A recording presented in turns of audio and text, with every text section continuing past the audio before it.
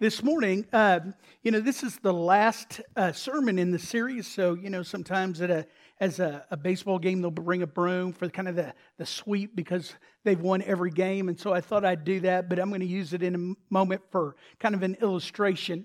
We've been in a series of sermons entitled Distractions.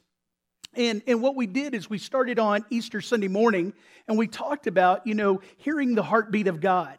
And if you were here, we had a drummer and beating on that box have just hit the heartbeat. But in our lives, there's so many distractions that come. And other drummers were there that day beating on the drum. And it was harder to hear the heartbeat that we said represented Jesus' heartbeat. And realizing that the love of God for us gives us clear distinction to hear His will for our lives. That He has a good plan for us.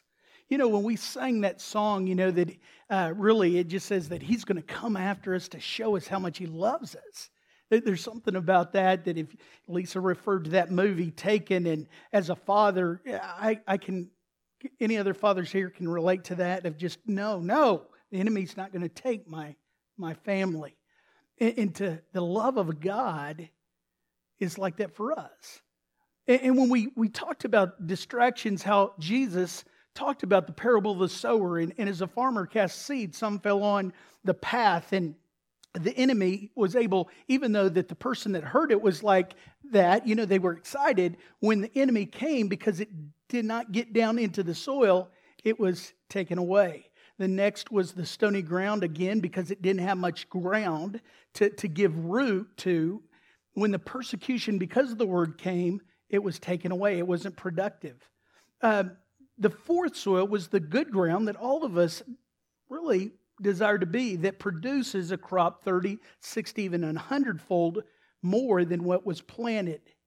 On that day, and kind of as a thread through this series, we've talked about the third ground, which was the thorny ground.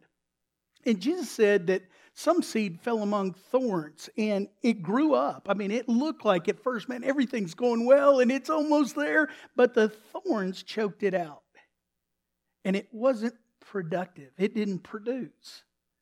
And the reason why, and he described the thorns as the reason why, and it was because of really distractions. The distractions were the worries of life. Maybe today you've got something that's going on in your life behind the scenes that's running, kind of as a numb, music, just continually the worries of life. Sometimes the distractions can get us off the plan that God has for us. And it said not only the worries of life, but the deceitfulness of riches. Sometimes we have the destination disease, I call it. If I could only get over there, I'd be so much happier. Distractions. If I only had that car, if I only had that, I'd be happier. And there's something about the deceitfulness of riches. It's just so deceiving. If I just had more, I'd be happier. A distraction. And then the third one, Jesus I don't have a problem with those first two, so He kind of just drew the line, and He said another distraction is the desire for other things. Fill in the blank. And I know in my own life that I can be loving God, but there's something about something coming into my life that gets my attention that seems so right at the time. I mean, come on, I can love God in this thing, and I can love God in this thing, and I can love this thing in God, and I can really love that thing. Because the desire for that thing became greater than my love for God. And it's so quick. It's deceiving. This morning, I want us to, again, remember that we're swimming in a bigger revelation than what the world knows. The world knows get all you can and, just build a bigger portfolio and just keep hoarding it over and over. But see, God gives us a better revelation, a bigger revelation. As I use the illustration of a goldfish that swims in a little bowl, can only stay 3 or 4 inches. But if you put it in a lake, they say that some of them will grow even the size of a football. Because they're swimming in a bigger revelation or a bigger pond than that bowl. Now, again, as believers, as we give our hearts to God, I believe that as the Word of God says, that we're going to rule and reign with Christ throughout eternity. So here's the thing that I want you to get before we get really into the message this morning, is when you read the Word of God and you begin to look at it from a different perspective. You know, the kings and queens throughout history, when they had their children, you know, that were actually princesses and princes, that they began the royal treatment. You know what that is? That they began to train them in different things that would help them govern the country after they had left, as the child grew up. Like maybe some of the stronger countries, they would begin teaching this child that language to be able to communicate freely and clearly with the people that he was going to try in trade, or maybe to keep them out of war.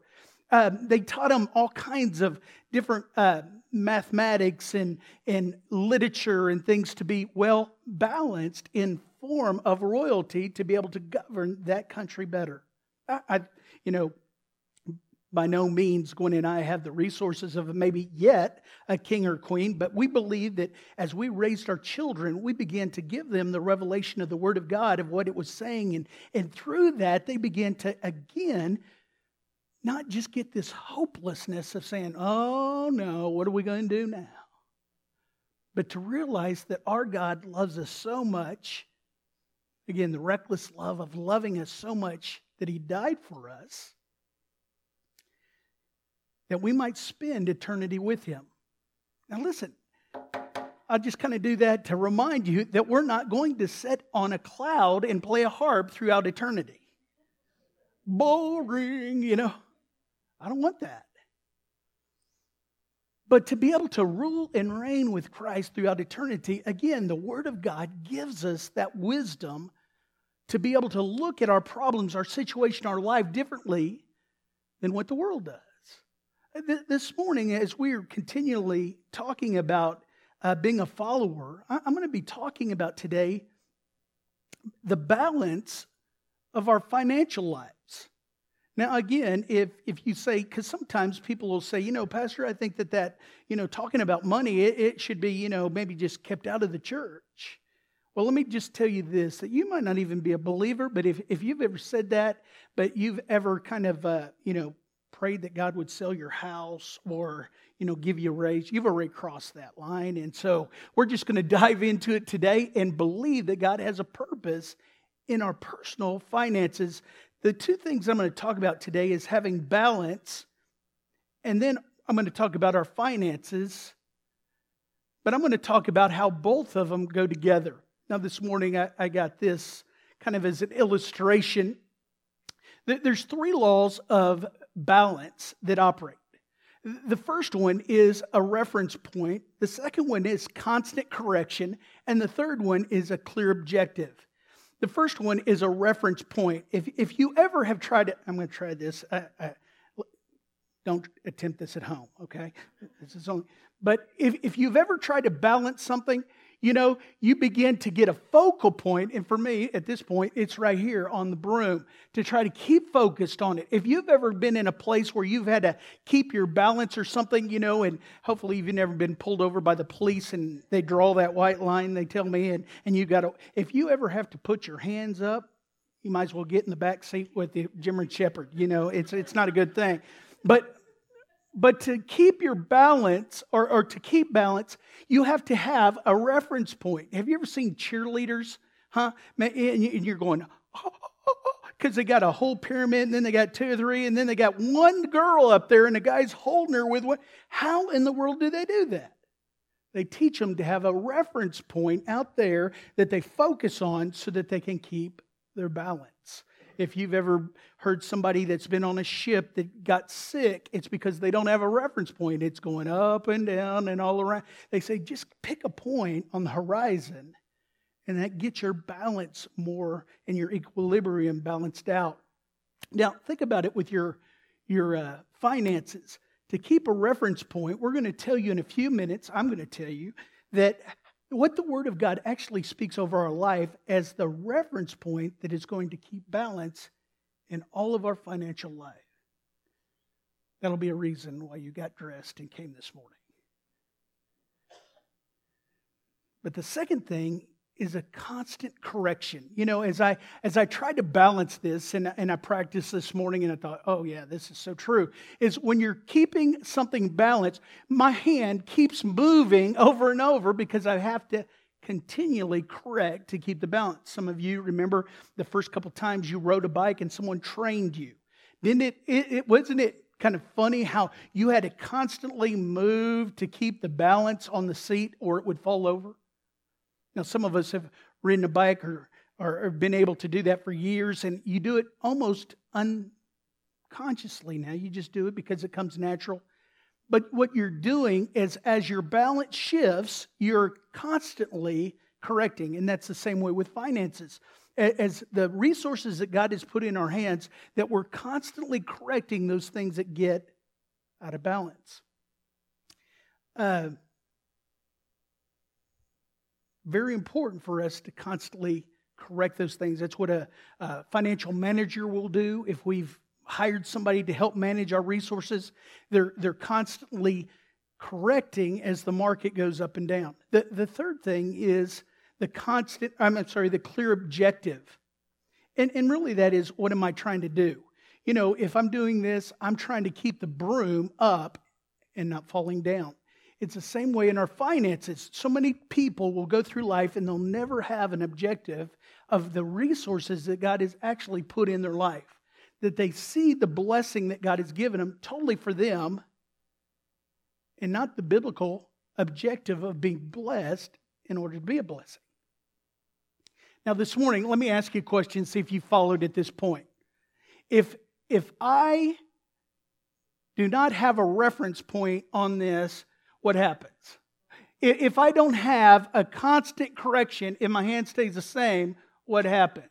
If I don't know what I'm doing and trying to keep this up, what happens? It falls. What happens in our finances if you don't have balance? Trick question. Nothing. And that's exactly why we usually don't do anything about it. There's no immediate consequences for not being balanced in our finances. Now here's another thought. Do you remember I'm going to call it the law of Pinocchio? You know, he told a lie, and what happened? His nose grew. But what happened? Did it happen over time? No, it happened immediately. So let me just ask you this. What if everything that we saw that was not biblical, our eyes began to grow? Some of us men would not open our eyes. We'd just be led around. What would happen if you heard something that was not good and your ears began to grow? Or your mouth, if you said something that was not good, your mouth began to grow. There would be an immediate consequence to doing it. You would stop doing it. And that's what we do in our lives all the time. If there's an immediate consequence, we put it as a priority. If there is no immediate consequence, it comes way down on the list. We'll take care of it later. You know, that's important, but not as important as something that's immediate right now. So this morning, I want to ask you, when it comes to our finances and we're managing resources for the kingdom of God, so many people say, why do I need to make a course correction in my finances when I'm so in debt? I can just go out and get a home equity loan and we'll just take care of it right now, right here. Which really is a nonsense answer, because really you're just getting more in debt. You're just putting together it in a lump sum. So let me ask you this, or let me inform you of what finances do. Finances follow a different law. And if you're taking notes, put this down. Finance follows the law of the harvest, not the law of Pinocchio. You'll remember it later. Have you ever thought that when we talk about the harvest and the sowing and reap principle, that two farmers can go out and one can plant a whole garden and the other one can go out and just kick around the dirt for the same amount of time or do nothing, not even go out? Now watch this. The one that planted will have no more results than the one that did nothing in a week's time. So there will be no immediate consequences to one farmer versus the other. They'll just say, it didn't work. The other one says, I'm glad I didn't spend all the time, if they didn't know the process. But we know in sowing and reaping, why do we sow? Because we're going to reap, and we're going to reap later, and then we're going to not only reap later, but we're hoping to reap greater than what we planted. Wouldn't it be kind of crazy to think that you'd go out and plant one corn seed? Think about this with me. If you had, 50 corn seeds, kernels of corn, and you went out and you planted 50 in a row, and after 3 months, you got so excited because it was harvest day, and you went out there and it had one kernel on each one of them. Well, we're going to eat good tonight.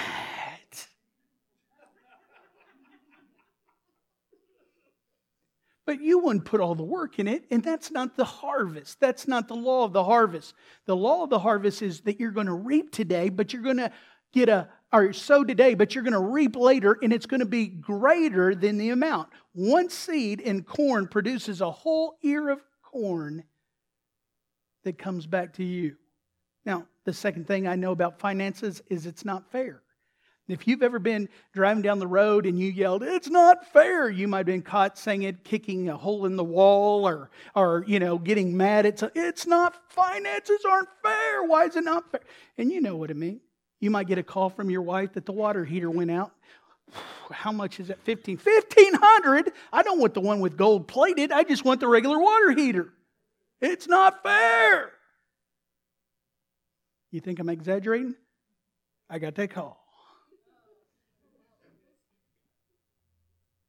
Somebody might call you and say, your taxes are this amount of money. It's not fair. And see, so many times in our life, we think that we want fairness, which really has never been something that we want. We think that everybody ought to be given the same amount of money to be able. Let me tell you, life isn't fair. The richer can get richer, and sometimes the poor can get more poor. It isn't amount of even working harder means more. I wish it did, but you can work harder, maybe even smarter, and that doesn't necessarily mean it's going to be fair return. Years ago, and it happens occasionally in history, where there's a government that will establish themselves and say, okay, we're going to have fairness for all the population in our country. It happened in Marx. It also happened in Mao in China, where everything's going to be fair. And what we find out is the people that live in those communities or those countries might initially think, that's exactly what everybody needs. And then they realize that they don't want it. And most of the time, it's for the fact that fairness means that someone else takes responsibility for my well-being. But really what you and I want is we want opportunity, which means in order to have opportunity in our lives that we have to be well balanced. And what that means is that we have to take responsibility for our own finances and the management of those resources. But it takes work in managing those resources, and it's very hard. Let me tell you something else. The second point is being out of balance financially. Now watch this. Does not necessarily create financial problems. See, that's a what? And initially you think, well, it really hasn't caused any financial problems and I'm good to go. I'm still doing it. But here's what I do know, and really if you're honest, you'll know this too, and you'll say it too, is that it might not create financial problems, but it will always create more stress in your life. That goes with your family, your children, your marriage, even the way that you look at your job. Being out of balance, it creates an improper value system at home. When you're talking to your children and you're just unbalanced in your finances and the things that you're teaching them, something that will lead to, more than not, you can read on it all the time, especially in our country, that it creates in the child a mind of entitlement. I have a right to have a brand new car. I have a right to have a cell phone. I have a right. until one day they meet Mr. Reality, and that is not true. But the parent that begins to say, you know what, God has given us this resource or these resources, and becomes balanced in their teaching of their child, it's amazing how that communication to that child begins to see, and that child begins to relate how God has given them the resources, and they become balanced in what comes in versus what goes out. And all of a sudden, that child is set up for success in how they view the world that they're going to be able to live in. It's very important to understand that. When it comes to couples, they're arguing over the lifestyle that they live, and it's always something that there's never enough. If you've ever argued with your wife or your husband that, what you need more money? Well, what did you do with what and the family goes into all this turmoil? It's because it was out of balance. Sometimes you'll see it in a marriage where the wife wants a bigger house, where the husband wants to retire sooner, and the stress becomes greater, or the consumer debt just to charge until the credit card is so big. And those people sometimes will even complain about our national debt when really at home they're doing the same thing. Now, this morning, again, this is not a discouraging message. This is a message out of the Word of God that brings enlightenment to the believer that says, wait just a minute. If I follow the pattern of the world, they don't even care about balance or unbalanced. But for the believer, we're going to realize that there is something in being balanced gives glory to God. Let me tell you that unbalanced finances all the time will become habit creating, or let me say this, will create habits in this stage of your life that you'll pay for later in another stage of life. Has anybody been there? Huh? I'll just raise my hand. If you're not careful in what you're doing today, you're going to reap what you're doing tomorrow.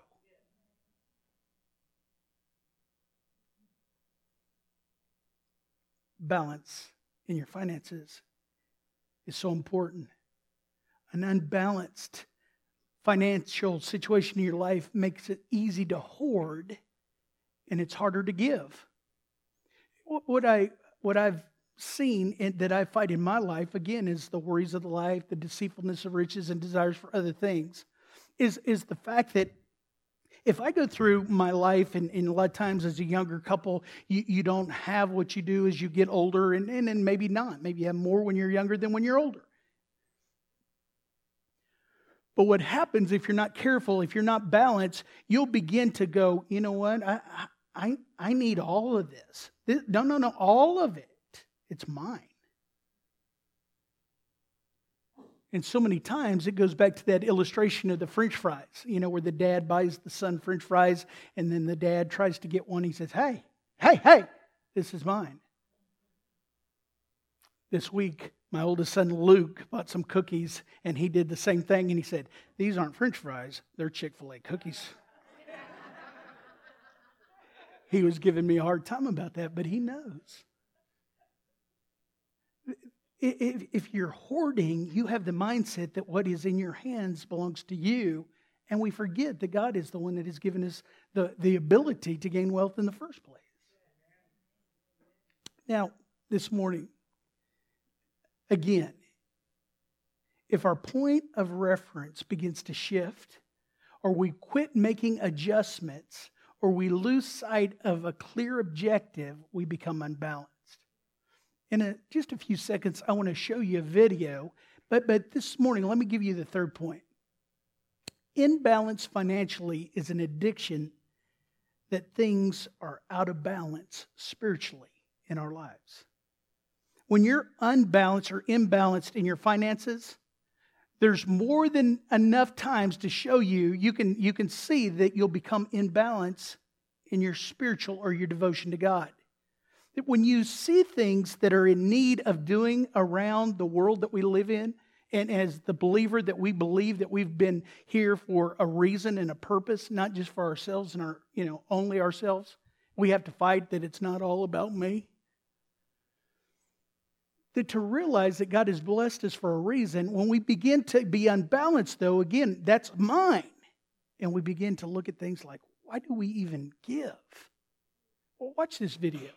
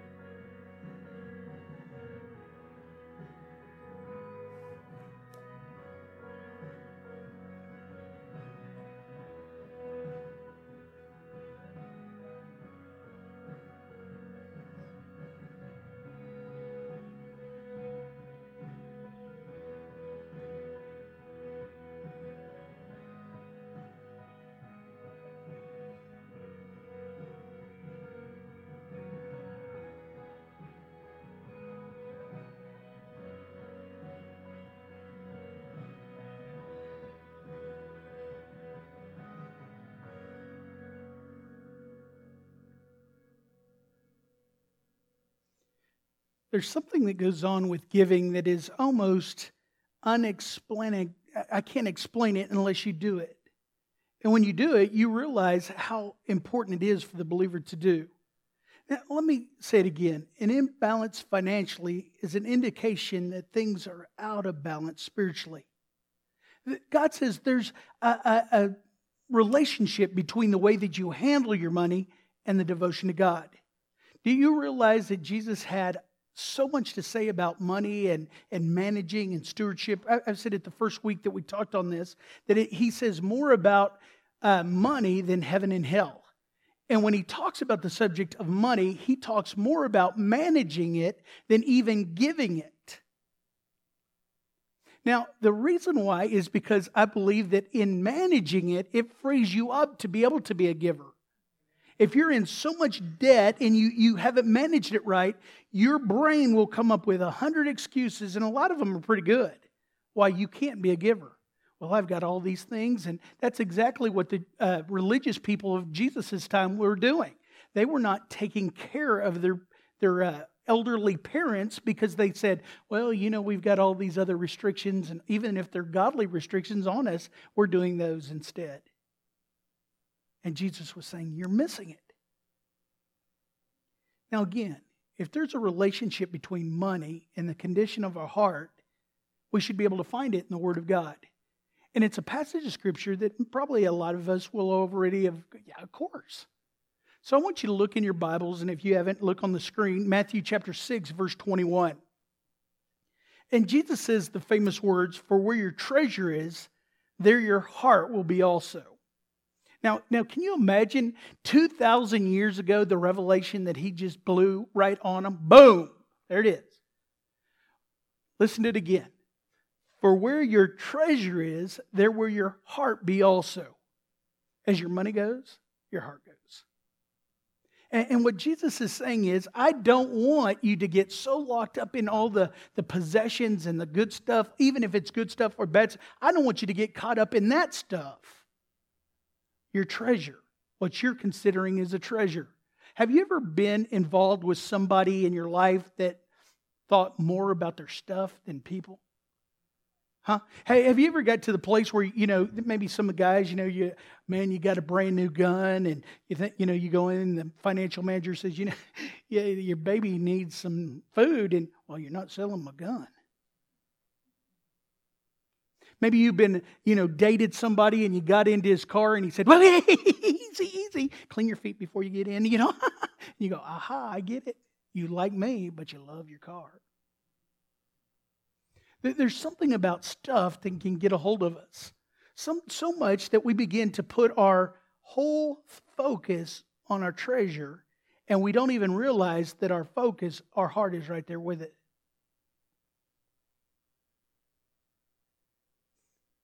Jesus is saying you can have total access, or I can't have total access to your heart until I have total access to your treasure. Until you allow me and trust me with what you have, everything, 401k, savings plan, everything. And remember this, that God says, what is so hard? I can't even wear that. I don't even need that. You should see my home. But the thought is that when we trust Him with what we've got, again, it's His love for us that has set up a system of operating that we keep Him first in our life. And the distractions of life don't get our attention, which gives us a different focus and a different destination than what He has for us and what He's planned for us. That's such a big revelation to realize that Luke chapter 16, verse 13, this is a passage that probably brought a lot of people to go, do what? Watch this.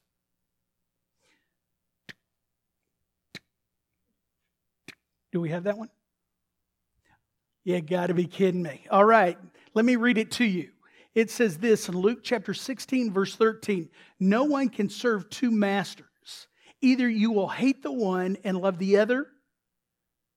That's pretty strong, isn't it? You'll love and hate one and hate or love the other, or you will be devoted to the one and despise the other. You cannot serve both God and money. Now that's pretty much in your face, and a lot of times a believer will go, wait just a minute, I thought it was something to do with God and Satan. When did money get involved in this? And again, I think that a lot of times the enemy uses money in our life. Satan uses money in our life to keep us distracted away from the love of God. But Jesus is saying there's something about if you follow me, listen, I don't want your stuff. I just don't want your stuff getting you. And we see that and we think, well, I don't know, God. Maybe I want my stuff to get me. But in a way, if you'll think of it this way, is the love of God, just like we sang again with that song, Reckless Love, that He's coming to get us, to rescue us. Instead of a God that says, no fun, no extravagant living. I don't want your kid to go to college. I want you to live on just rice and beans, which the world has a mindset that that's what God wants for us. And that's exactly opposite of what my God wants for me. And God says He wants for you.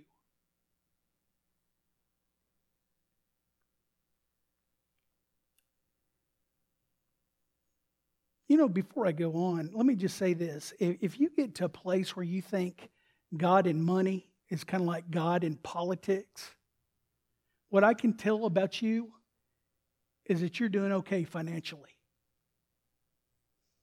But the day that you'll have a setback, some kind of turn in your finances, you'll make finances a prayer request. You'll say, God, help me, because I need you in the middle of my middle where I'm hurting the most. And God, before you were even born, put a plan in advance so that we would not allow the finances to put a part in our life to serve them to become our master. So here's what I want you to do this week. This is the last point, and I want you to write this down, and I want you to do, and here's my asking of a favor for you. Help me help you. This message will bring life to you and change, instead of just hearing a message and someone say, what did Pastor preach on April 22nd? I have no idea. It was good probably, but, say I put that part in there? Yeah.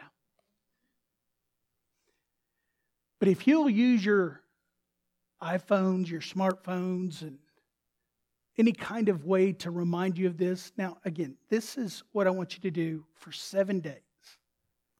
Are you ready for this? I want you to spy on your money.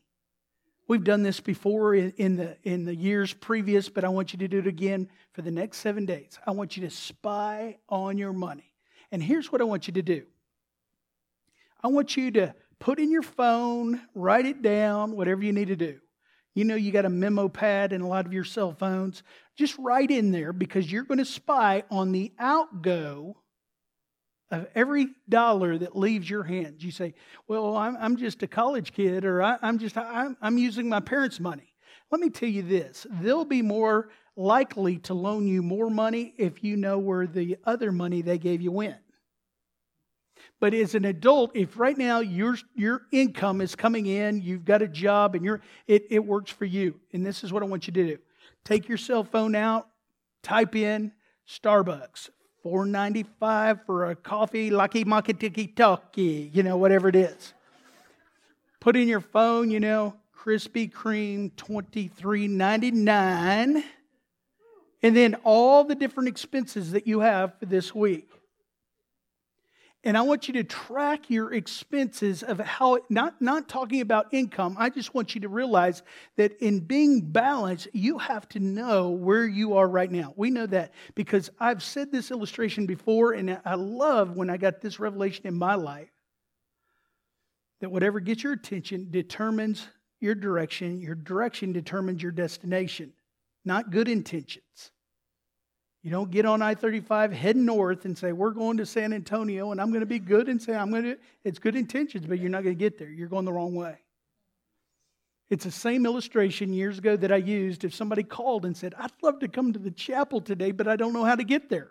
The next question would be, where are you? So I can give you directions. Now, if the response was, I have no idea where I'm at, oh, I'm sorry, I can't help you. I'd have to say, can you tell me what's around? Could you drive around until you find out where you are? And then I can give you directions on how to get here. And it's the same way in our finances. It is knowing where you are, a turn of direction, and then time will get you on the right road or the right destination that God has for you in your life. Again, this is something as you're spying on your finances, you're doing it, you're saying, God, show me where I'm at. When Gwen and I do this occasionally, you're like, holy moly, I know where to cut. Because we become excessive in this area or this area. And we want to keep a clear objective of being balanced. And that constant correction keeps us on the right road. Now, again, when you read this passage of Scripture, those two passages that I read, there's something about a contrast in the culture that we live in. I want you to realize that God has spoken that over the believer's life, His children's life, in order to give you the freedom that really all of us want. Maybe we've been going at it a different direction than what we should be going. But God has spoken that over our lives so that, again, it would bring us to the revelation that He has life, a good plan for us. And with all my heart, that's what I want for you. I want you to be in a place that you're, as the Word of God says, you're able to be generous on every situation. God, every situation? Maybe a few, but every situation?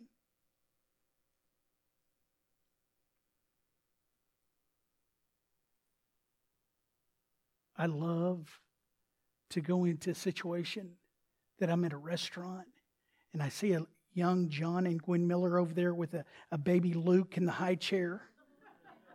And I'm thinking, they probably shouldn't even be eating out tonight. But she's probably had enough of baby Luke. I'm sorry, the baby that's there.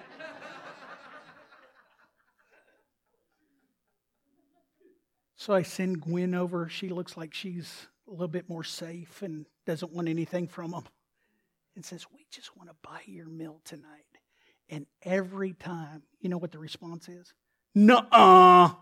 No way. Seriously? And man, it brings joy because we're in a financial situation in our life that we can do that.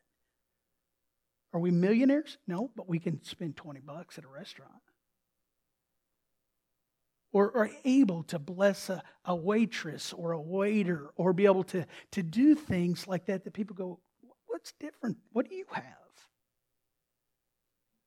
That's what I want for us as believers, as children of God.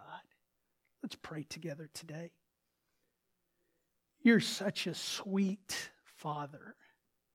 The God that you have loved for us in ways that, Father, sometimes that we're not conscious of.